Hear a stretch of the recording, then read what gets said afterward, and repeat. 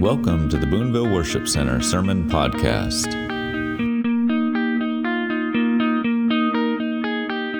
Father, we just quiet our hearts before you tonight. And Holy Spirit, I just thank you for your presence. I thank you, God, that you have been with us all throughout the day. And Lord, that even now, God, you just want to draw near to us. You want us to draw near to you. And I ask for that tonight, God, for all of our hearts. God, as we pray and as we fast and as we just seek your face, God, would you come and meet us here? I just pray, Father, for wisdom and understanding to be released. I just ask for a touch from your Spirit tonight, God, just a refreshing from your presence to be released upon our hearts. And we thank you, Father, for the other ministries going on tonight, and we ask your blessing upon them, God, and your protection upon them.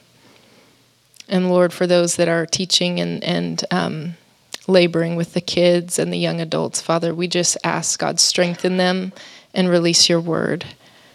In Jesus' name, amen. Amen. All right, so this is session 2 of When Jesus Said Pray, specifically looking at the times in the Gospels where Jesus commanded us to pray, because we know we are supposed to pray. But I just had that thought in my mind preparing this of when were the specific times that Jesus said to pray, and I wanted to look at those. What was the context, and why was he telling us to pray in that context?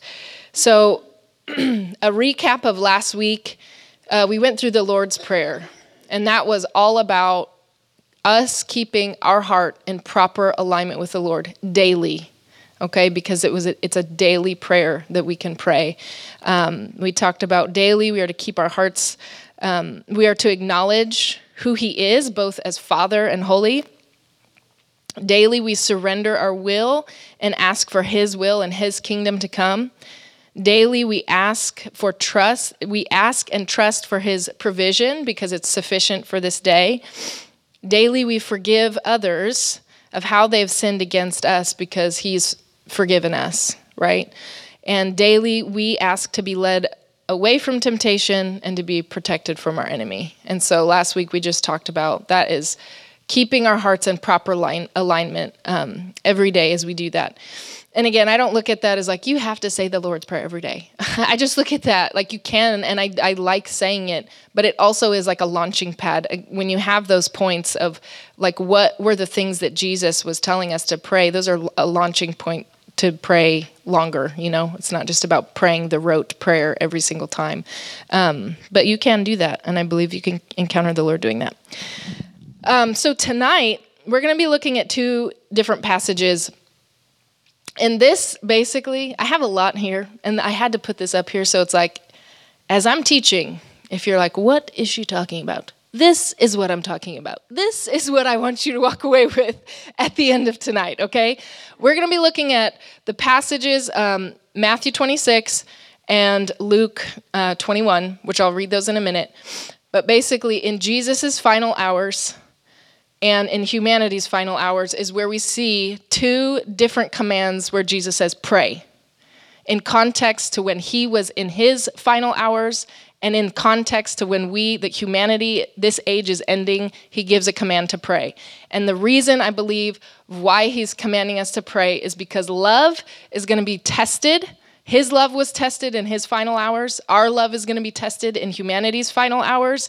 And the way that we prevail through that in love is through prayer. And I believe that's why he highlights it. That's why he commands us to pray. So I have this statement here: the increasing pressures as we near the Lord's return will put a demand on our prayer life like never before. Okay, so if that's all you get away from tonight, praise God. That's why I wrote it up there. Okay. So we have to continually go back to the place of prayer for strength, okay? Let's read these 2 passages we're going to get into. Matthew 26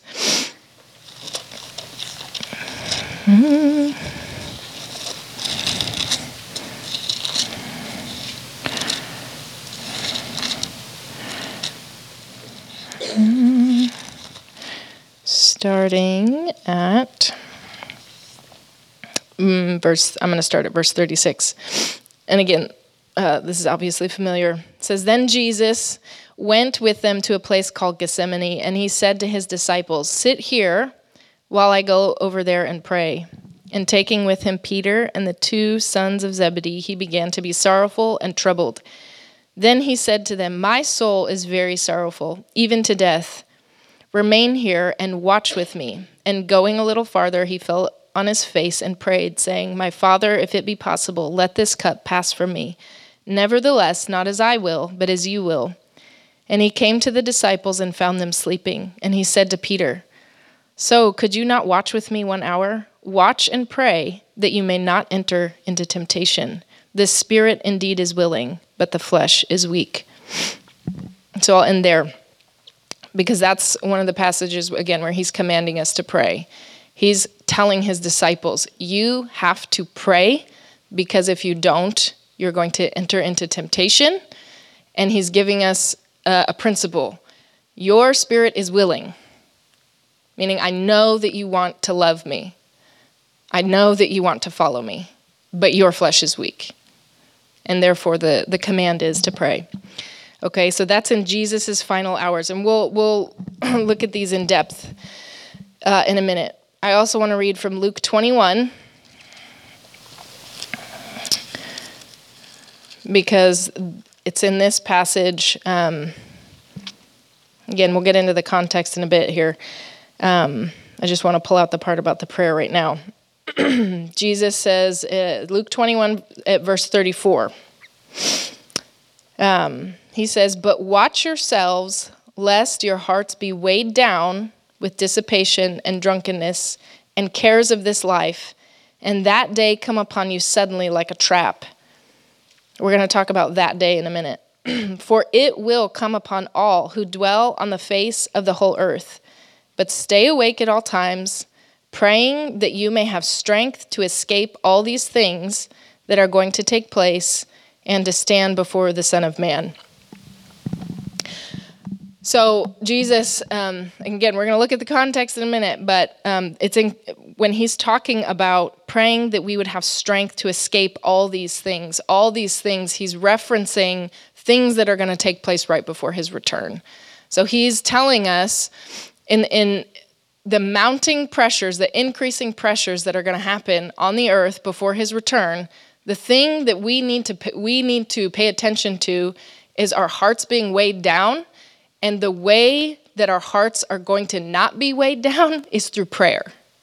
Meaning we have to learn how to really pray. Not just be asking God for things, but as we'll look at when Jesus was in the garden, an exchange is happening. An exchange of our will, an exchange of our desires, an exchange of what we think is right for the Father's. And in that place where we receive strength to rise up and do what God's asking us to do. There's a supernatural exchange that takes place when we enter into prayer. Okay.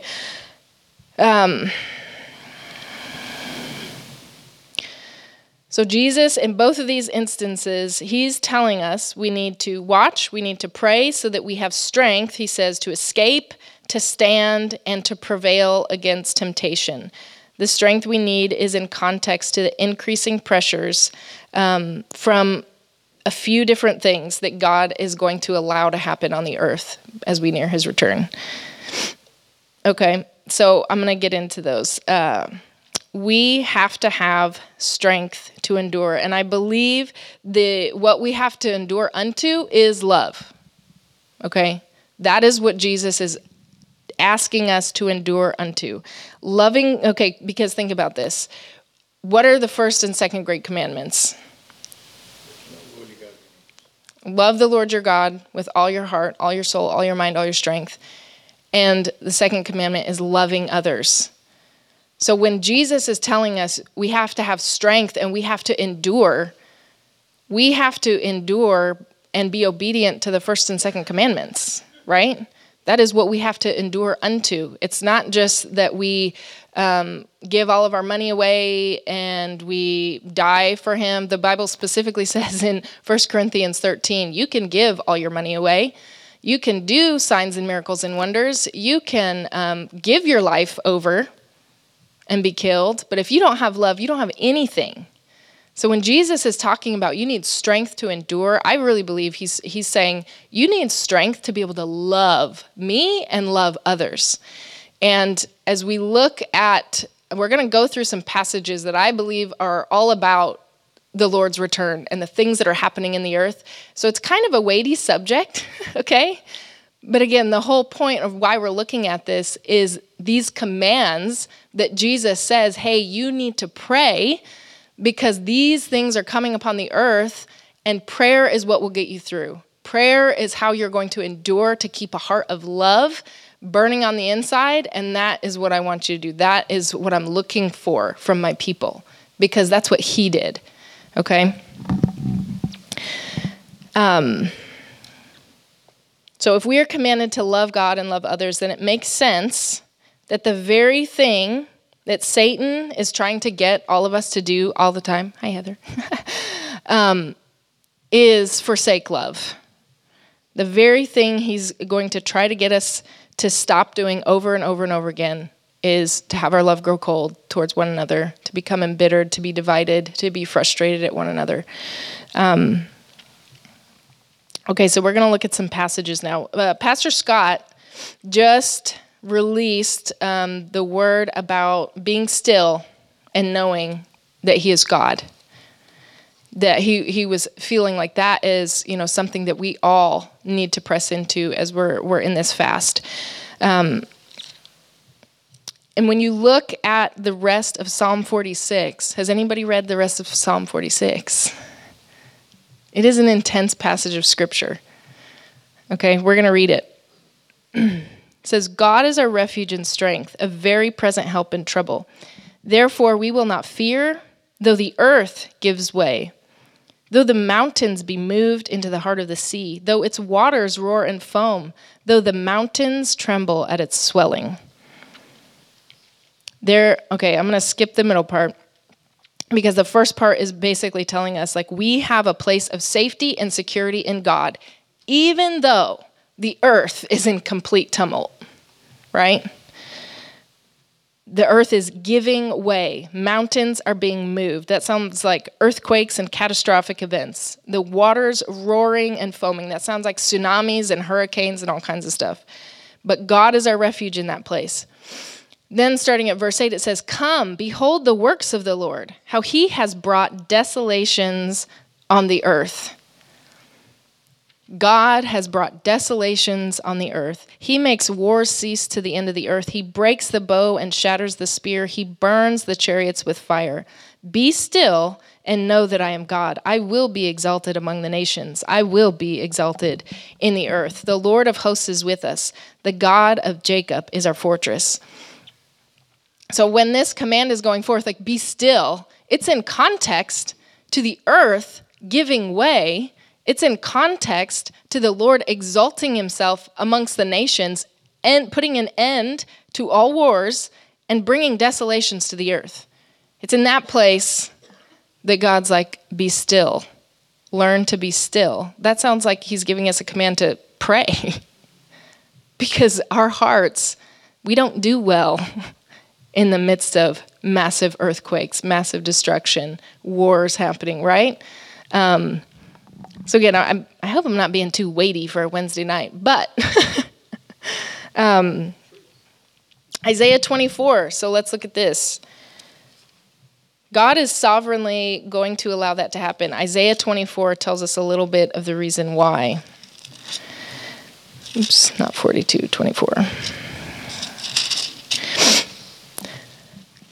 Okay, Isaiah 24, it says, behold, the Lord will empty the earth and make it desolate, and he will twist its surface and scatter its inhabitants. And it shall be as with the people, so with the priest, as with the slaves, so with the master, as with the maid, so with her mistress, as with the buyer, so with the seller, as with the lender, so with the borrower, as with the creditor, so with the debtor. The earth shall be utterly empty and utterly plundered, for the Lord has spoken this word. The earth mourns and withers, the world languishes and withers, the highest people of the earth languish. The earth is defiled under its inhabitants, for they have transgressed the laws, violated the statutes, broken the everlasting covenant. I'll stop there.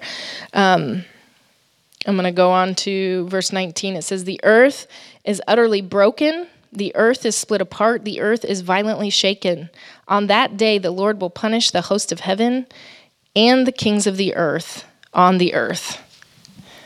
So again, here's another heartwarming passage. But it's saying God is actually going to allow the earth to be completely shaken, completely emptied of its inhabitants because of the sin that humanity has brought upon it. And it's like the earth can't bear up under the amount of sin.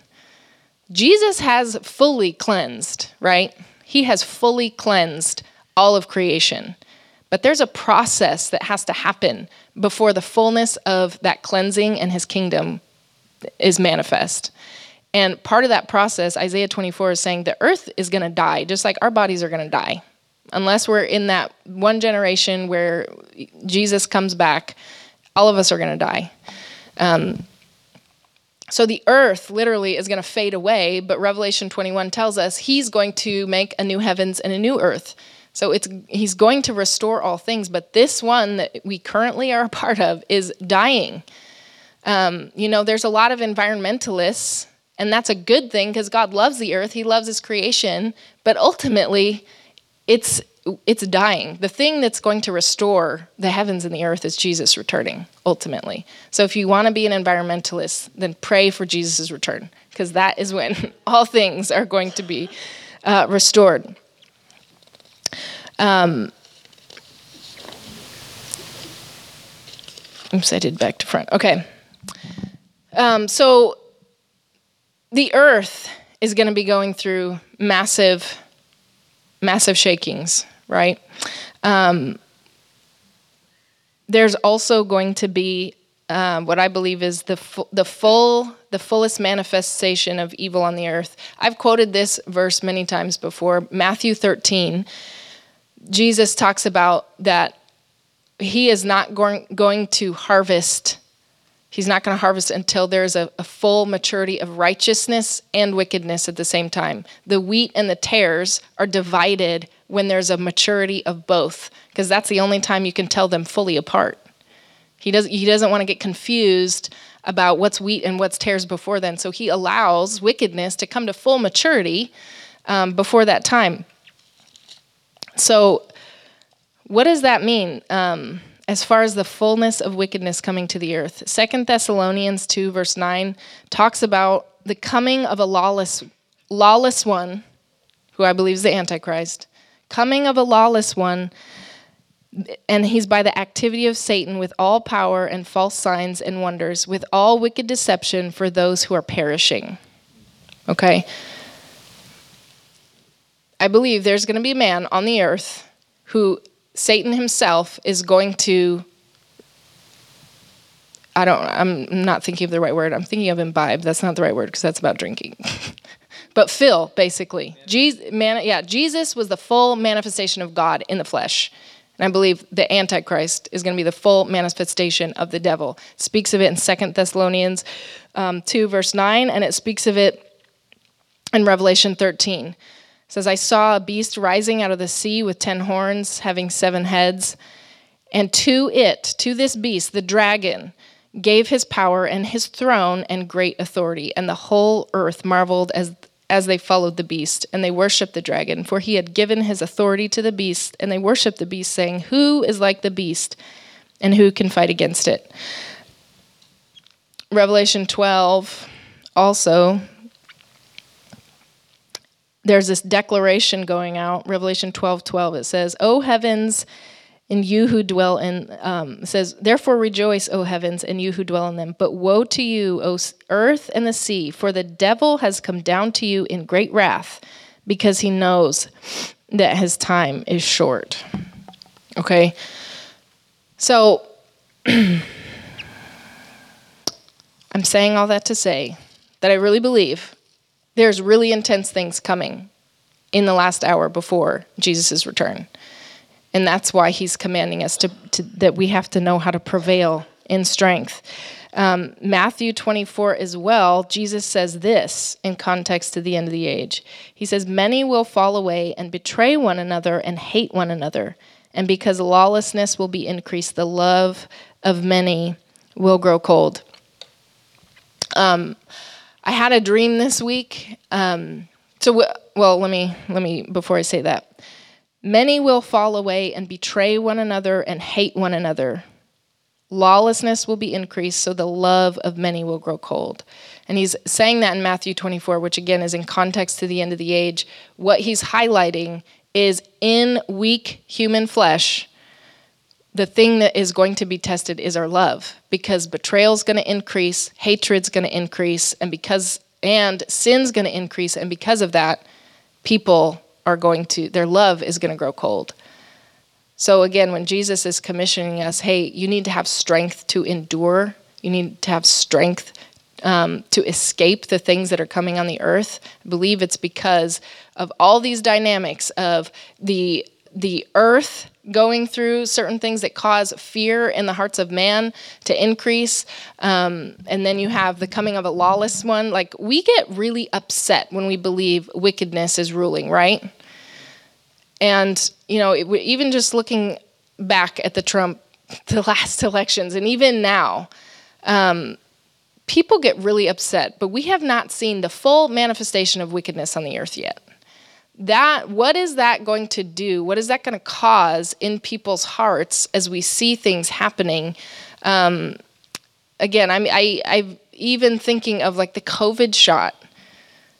How many people in here witnessed intense divisions with believers because of a shot? You want to talk about increasing pressures and people's love growing cold? It doesn't take much. It doesn't take much.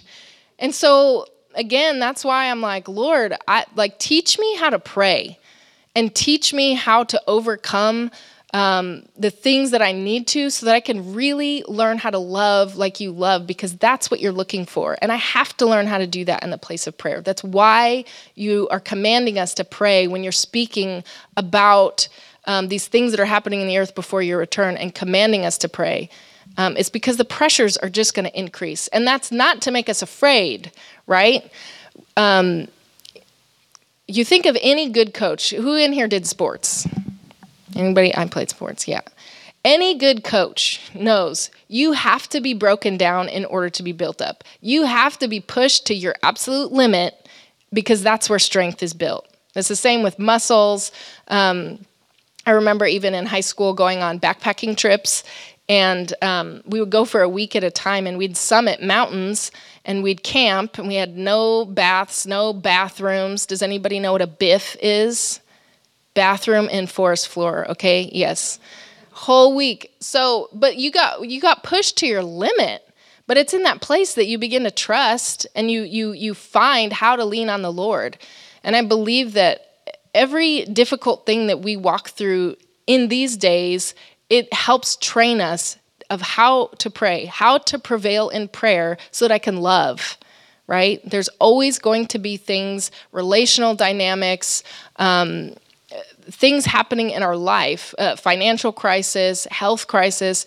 The point is God will strengthen us in the place of prayer, and we learn how to prevail in the place of prayer so that we can love ourselves, love God, love others. And I had a dream this week.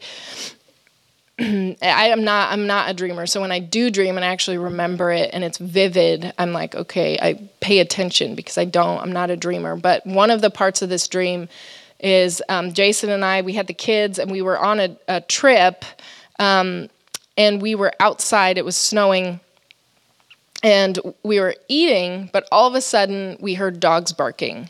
And I knew immediately we have to get to our tent. We were sleeping in a tent in the snow. I would never do that anymore. So we gathered the kids and ran inside the tent, but these dogs came after us, and one of them even got inside the tent. But these were not wild dogs. They were domesticated dogs, dogs that you would have inside your home, normal dogs, but they were bloodthirsty. And the reason why this was highlighted to me was because of the things that are happening in the body of Christ right now. And again, you could go really back to any time in human history, but it's just really being highlighted, like our brothers and sisters that should be, I don't want to call brothers and sisters dogs, but I'm just saying, people that should be domesticated in our family, all of a sudden are turning against us and bloodthirsty, okay? You think of someone coming after you to accuse you, whatever, would be like a wild dog. But these weren't. These were domesticated dogs that should be friendly, that should be in your home, and they were coming after us. And Jesus, again, he says, many will fall away and betray one another and hate one another. And because lawlessness will be increased, the love of many will grow cold. Betrayal and hatred is going to increase even amongst believers. And that's why we have to be so careful of what we're doing with our heart, what we're allowing in our minds about one another, and going back to the Lord's Prayer, forgiving, because when we don't, we can begin, it changes the way we think about other people. It changes our perception, and you go in that vein long enough, and you cannot see straight. We're commanded to love each other fervently, and that is going to be essential because of the mounting pressures from the things that I just talked about, those passages that I talked about. I have a friend right now who she's, I don't know if anybody knows anything about the IHOP KC scandal that's happening right now. But essentially, the House of Prayer has been established for decades, and the main leader, Mike Bickle, there's allegations against him right now of clergy sexual abuse. And I have a friend that basically works with beneath, she has worked for her for years in missions, the woman, the Jane Doe that is basically accusing Mike Bickle. I have a friend that has worked beneath her. She obviously believes the leader that she's been under for a long time and the things that she's experienced. So my friend is engaged to someone else who has been part of the IHOP KC missions base for years. They're engaged. They're getting married. They were engaged before this whole allegation came out. Since this allegation came out, the fiance's parents are basically trying to break up this marriage because of this allegation. So I'm just saying that these types of things happen. Our love, we have to learn how to love because brothers and sisters are turning against one another in some really intense ways for things that, again, like in light of eternity, it's just mind-blowing. So I'm just seeing it all over the place right now. We have to think about something. The enemy has been around since the creation of the world. How old are you and I? He's been around since the creation of the world. So how much experience does he have? And how much experience do we have? He has a lot of experience in knowing how exactly to stop love. And he's really good at it. He studies us, he knows us, he understands us, he knows what will make us turn against one another, make us be frustrated at one another, make our love grow cold, make us be bitter against one another. He knows, okay? But he knows how to make us get frustrated at God, turn away from God. So he uses all the contexts, especially as we near the Lord's return, all those contexts to do exactly that. Steal our faith, prevent us from loving God, prevent us from loving one another. But Jesus has a simple solution, and it's so simple that we don't do it a lot because we get so caught up in the circumstances, in the situations. Our emotions are involved. We like to fix things. I like to fix situations, and usually when I do that, I make it worse. But I think I'm really, really doing a good job of fixing. And Jason can probably tell you, after 12 years of marriage, that has never worked, ever. We are learning. So he tells us to pray, but prayer is not just a religious duty. It's not just a religious duty that we're doing. When he's commanding us to pray, and when we're telling each other, like, hey, you need to pray about this, we're not just trying to be religious. I can't be religious in the place of prayer because it's too costly. I get too caught up in my emotions. I get too caught up in the worries of the day, and little religious platitudes don't do anything. And I want my heart to be alive. I want my heart to be full of love for God, full of love for my husband, full of love for my kids, full of love for those people I'm walking around. And it doesn't work if we just do religious platitudes and go and spend a little bit of time with the Lord because we know that we should. We have work to do. I have work to do in my heart in order to get me to that place of strength so I can endure, right? And this is what we have to teach our kids how to do. Prayer is the place of a life laid down on the altar, handing over control, handing over wounds, handing over unknowing, handing over fear, handing over frustration, handing over what we think things should look like. And I don't want you to think that, if I just go in a place of prayer, like, I know there's a process, okay? But all I'm saying is that prayer has to be the reality that we have to go to that place if our heart is struggling. And if our love is growing cold, we have to go into the place of prayer. If we're forsaking that place and we're not in that place of communion with the Father, that's a dangerous place because we will go to a whole host of other things, which Jesus talks about. Oh my goodness. I might need a fourth week. Sorry. Mike said he was praying for me a lot today. I was like, yeah, I need it. Okay.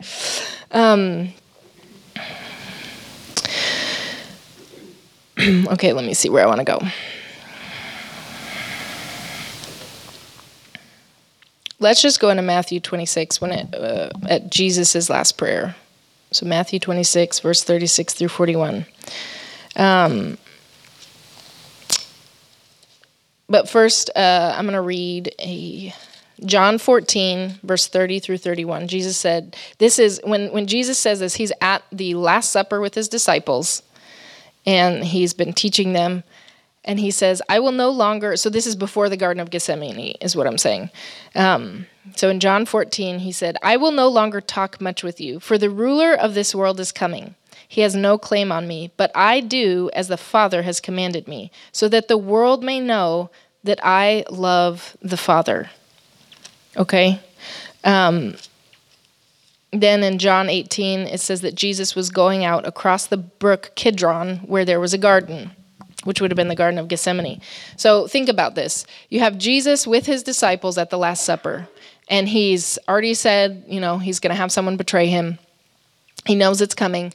And then he tells them, I have to do something and be obedient to the Father, and that's the way that the world's going to know that I love the Father. It's through obedience. I recently heard this quote by a teaching series Jason and I are listening to. It says, God's love language to us is mercy and grace, and our love language to the Father is obedience.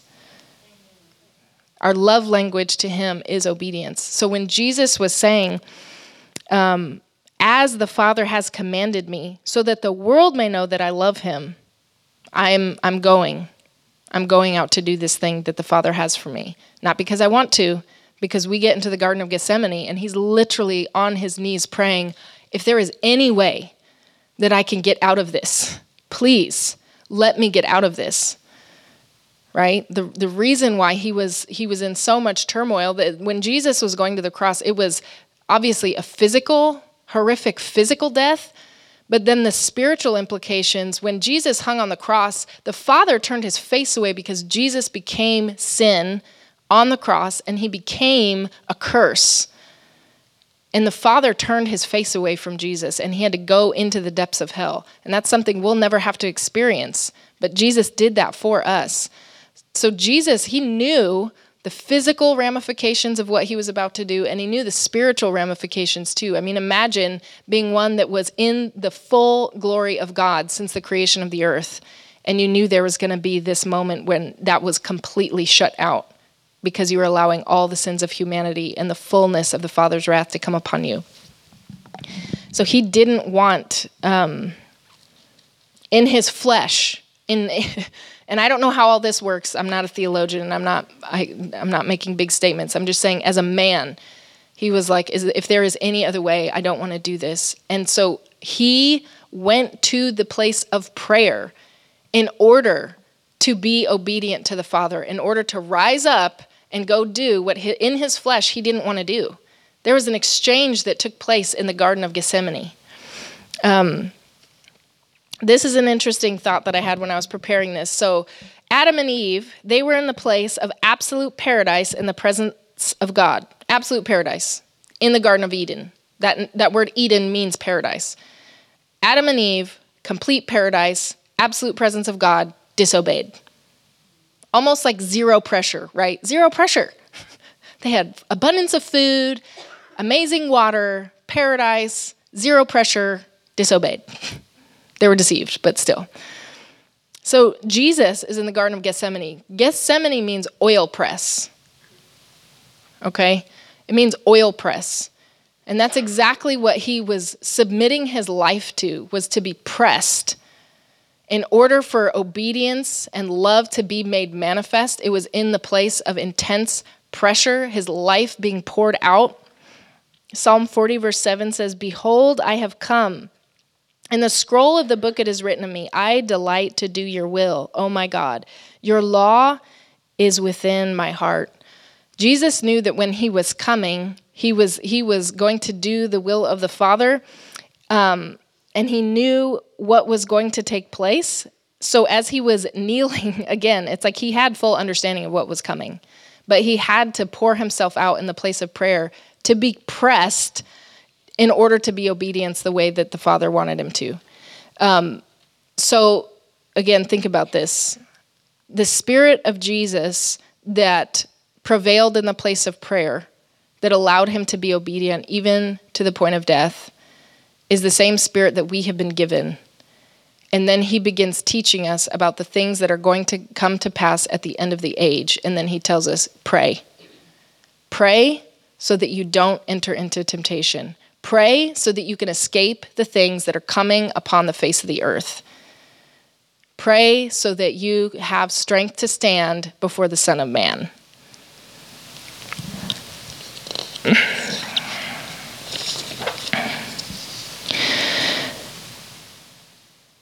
So there is no strength apart from receiving from the Father. There was simply no way that Jesus could endure and be faithful until death apart from laying his life and his heart down in the place of prayer in the Garden of Gethsemane.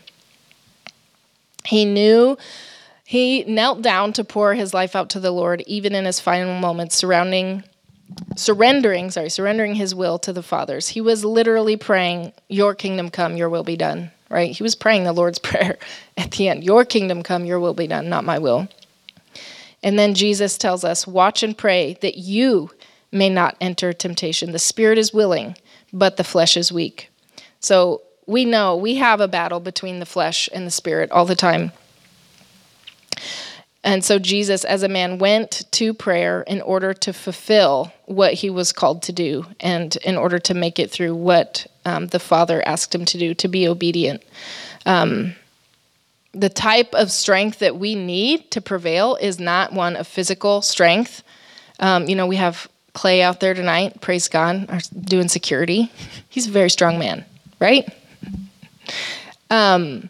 Peter was clearly a strong man. He was the only disciple that followed Jesus to the high priest's court when Jesus was being questioned by the high priest. He was the only one that was courageous enough to go there.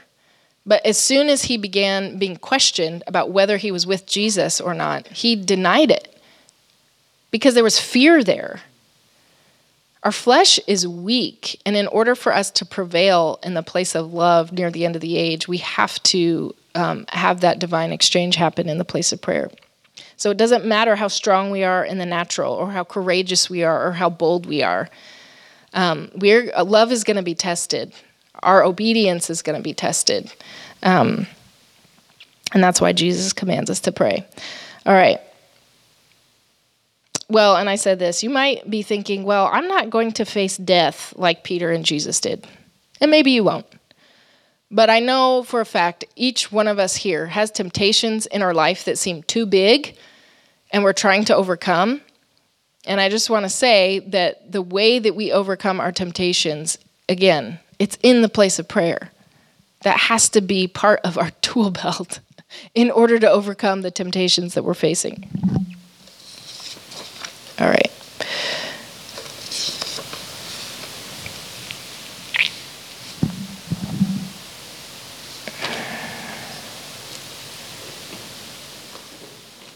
Okay. I don't know. I have 15 minutes.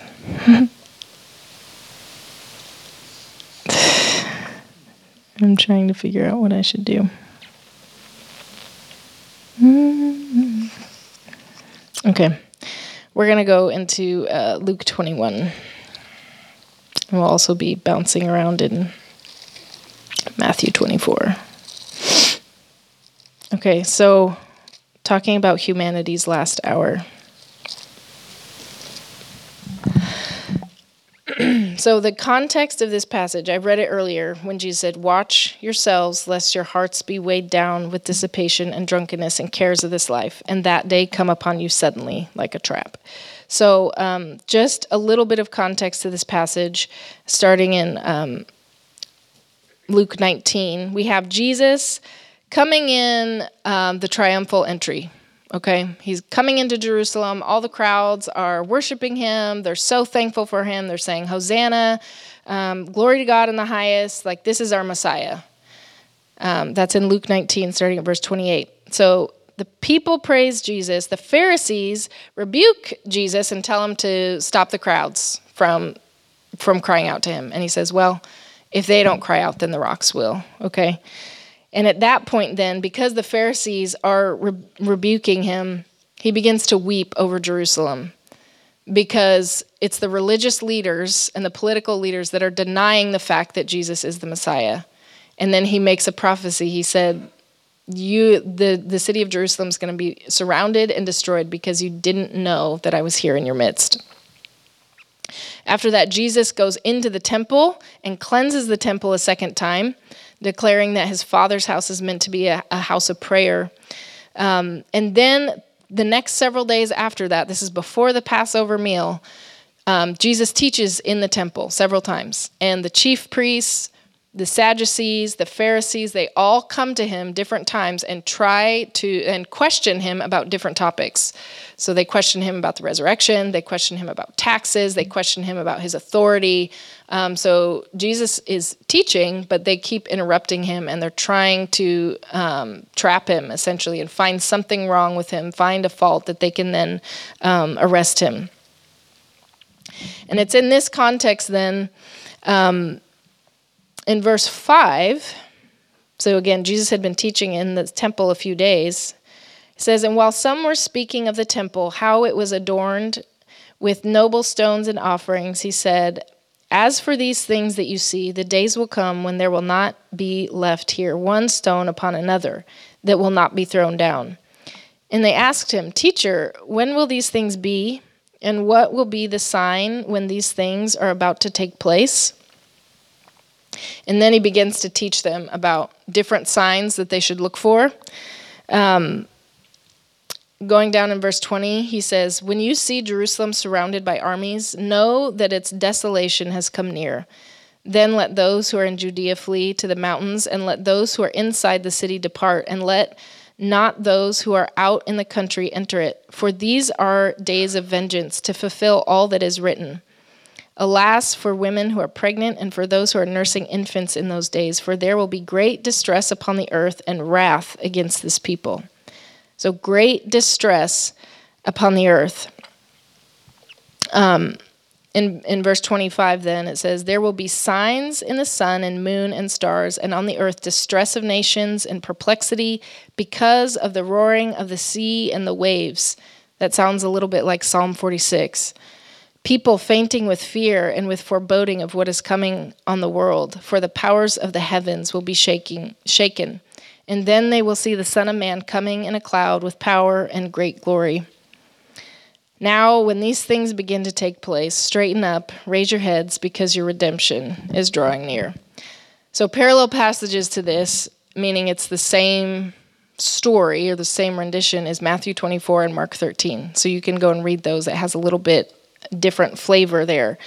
In Matthew 24 specifically, Jesus says, "Then there will be great tribulation, such as has not been from the beginning of the world until now, no, and never will be. And if those days had not been cut short, no human being would be saved." Like, this is a really intense thing that Jesus is saying. He's saying that this time that he's talking about on the earth is going to be so severe. There has never been a time like it on the earth. In the world wars, so many people thought the world was going to end at that time. In World War II alone, 50 million people died. 50 million. Okay, we have, I don't know what the current statistics are for the Earth's population. I think it's like 8 billion. When you read the book of Revelation, it specifically says that there's coming a time when the fourth seal is open, that a quarter of the Earth's population is going to die. Then it goes on to say that during the sixth trumpet, another third of the Earth's population is going to die. What is 1/4 of 8 billion? Okay, good, thanks. I'm not a math person. So then you have 6 billion. What's a third then of 6 billion? Okay, so then you have 4 billion people. Half of the Earth's population, in the book of Revelation is prophesying, is going to perish away. When you look at what Isaiah 24 said, the earth being emptied and laid waste, I believe that this is what it's talking about. There are these things that are coming upon the earth because of our sin and because of God's just judgment against this beast Antichrist figure that needs to be brought down. He's going to be doing things that's really going to cause a lot of fear if we don't know how to care for our hearts. I'm going to read this real fast as well. Daniel 12, because I believe this is talking about the same period of time. Daniel 12 says, "At that time shall arise Michael, the great prince, who has charge of your people." It's talking about Israel. "There shall be a time of trouble such as never has been since there was a nation until that time. But at that time your people shall be delivered, everyone whose name shall be found written in the book, and many of those who sleep in the dust of the earth shall awake, some to everlasting life and some to shame and everlasting contempt." Daniel, way before Jesus was talking about this time, he's saying a time was coming that it's going to be the worst time for the Jewish people, but they're going to be delivered. And in that context, it's going to be in the context of the resurrection from the dead happening. I believe it's talking about the same time period, right before the Lord's return. Again, these really intense things coming upon the earth. And the whole reason of why I'm saying that is because what Jesus tells us to in that context then. If it's true, if all these things that Jesus is saying are coming upon the earth, again, we looked at Psalm 46. I just quoted a couple things from Revelation. I'm going really fast here. We read bits of Isaiah 24. But if that's true, then when he tells us in Luke 21:34, "But watch yourselves, lest your hearts be weighed down with dissipation and drunkenness and cares of this life, and that day come upon you suddenly like a trap." Means that there's something that's coming upon the earth that if we're not paying attention in the place of prayer and watching our hearts, it's like a trap. And so I don't know if any of you have had a season of bitterness. I have. you cannot see straight. You can't see people correctly. You can't see situations correctly. You don't perceive things the way that you should when your heart is in bitterness and unforgiveness. So when Jesus is talking about don't let your hearts be weighed down, we need to pay attention to, and that's another thing. When our hearts are offended at other people, when they're weighed down by fear of the cares of this life, sorry, I said that weird. When our hearts are in bitterness or frustration at other people, and when we're worried about the cares of this life, that's what happens. Our heart gets weighed down, right? And then that's when glorious things happen, like you come into church and someone prays for you, and all of a sudden, like something lifts off and things just look different and life is happy again. You're like, well, what happened? What happened was God did something, some kind of transference in your heart, and you begin to think differently. You begin to perceive other people differently. You begin to perceive your circumstances differently. And that's what happens in the place of prayer. Sometimes we have people pray for us and it happens, but Jesus is saying to us, you watch yourself, lest your hearts be weighed down with dissipation and drunkenness and cares of this life. And that day come upon you suddenly like a trap, for it will come upon all who dwell on the face of the whole earth. And he's not trying to make us scared. He's just saying like, hey, look, my plan to bring us into the next age, it's already been written. Again, Psalm 46, that was from David. Isaiah 24, that was hundreds of years ago. And from the foundations of the earth, the Lamb was slain, and he knew he was going to renew the heavens and the earth. Well, this is just part of the process. This is part of the process that we're going through. So he's not trying to make us scared. He's just trying to tell us like, hey, we need to pay attention here. And this is going to happen to the whole earth, but I care about you. So I'm telling you that you need to watch yourself. You need to pray. And we need to take care of ourselves. That's why I believe he gave us the Lord's Prayer that has all those daily things that we should be paying attention to, declaring who the Lord is and offering forgiveness and trusting him with our provision. He says, stay awake at all times, praying that you may have strength to escape all these things. We need spiritual strength in order to make it through all the things that are coming and have our hearts burning with love. Because what is natural? I'm just gonna plow through this. What is natural? He talks about dissipation, which does anybody know what that is? I looked it up. I was kind of shocked. Because dissipation and drunkenness sounded like the same thing to me. Dissipation, that Greek word, it says it's giddiness and a headache caused by drinking wine in excess. That's a hangover. You get giddy first, and then you just have a headache because you have a hangover, right? Drunkenness is intoxication. So the Merriam-Webster defines that as being affected by alcohol or drugs, especially to the point where physical and mental control is markedly diminished. Has any of you been really angry and upset before? That alters your mental state. I know that this might be a stretch for some of you, but being in a state of anger, you cannot think straight. To me, that's a level of intoxication that happens in people's hearts. And so if we are given over to anger and bitterness, I don't think we can think straight. And it's a measure of intoxication that we can have. Or even now, today, we know that pornography alters the brain. It chemically alters the human brain. That's a measure of drunkenness because you are not able to think the way that you should be if you weren't addicted to that. The cares of this life, cares or anxieties. So we have to pay attention to the things that cause our hearts to be full of anxiety, to be weighed down with cares. 1 Peter says we are supposed to cast our cares upon the Lord. Cast our cares upon the Lord. If we are in drunkenness, we don't have sobriety of spirit to connect with the Father. If we are full of anxiety for the things in this life, we will be too shaken when things really begin to fail. He tells us the heavens themselves will be shaken. So, again, I look at this with hope because I look at every single day and every single thing that I have to walk through as I'm learning how to pray more effectively, learning how to engage my heart with the Lord and overcome in the place of prayer. I look at that as I'm gaining strength for greater trials ahead, right?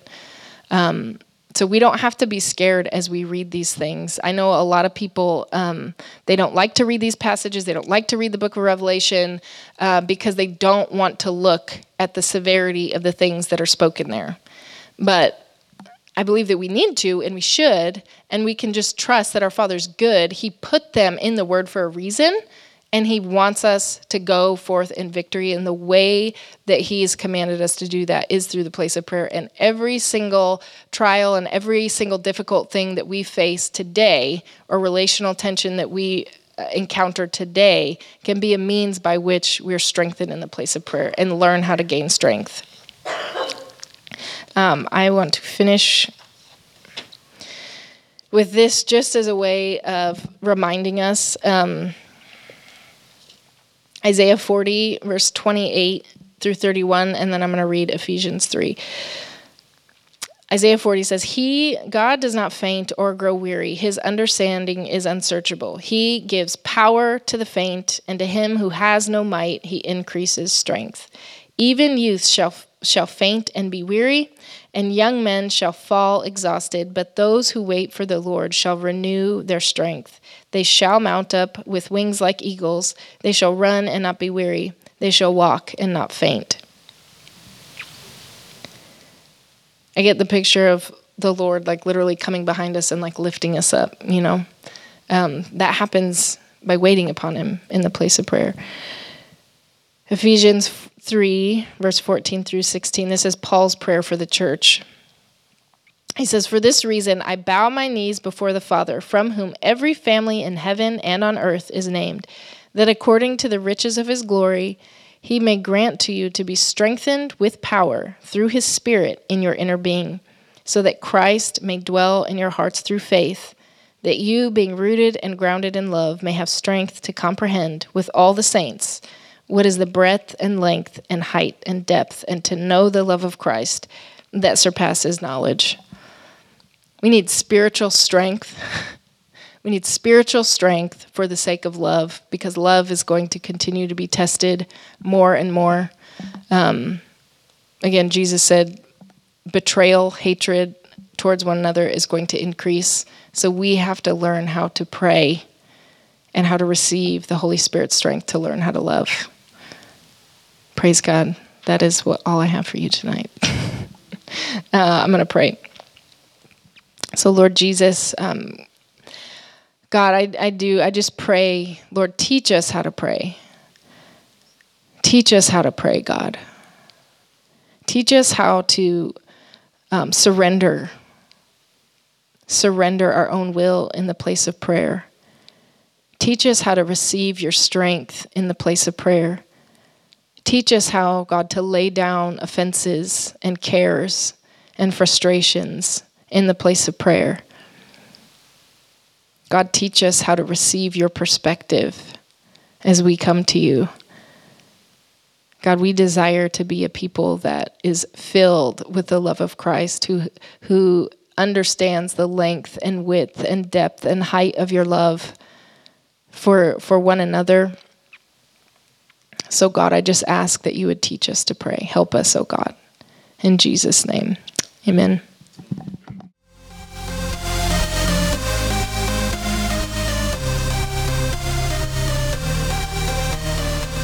Thank you for joining us this week. Until next time.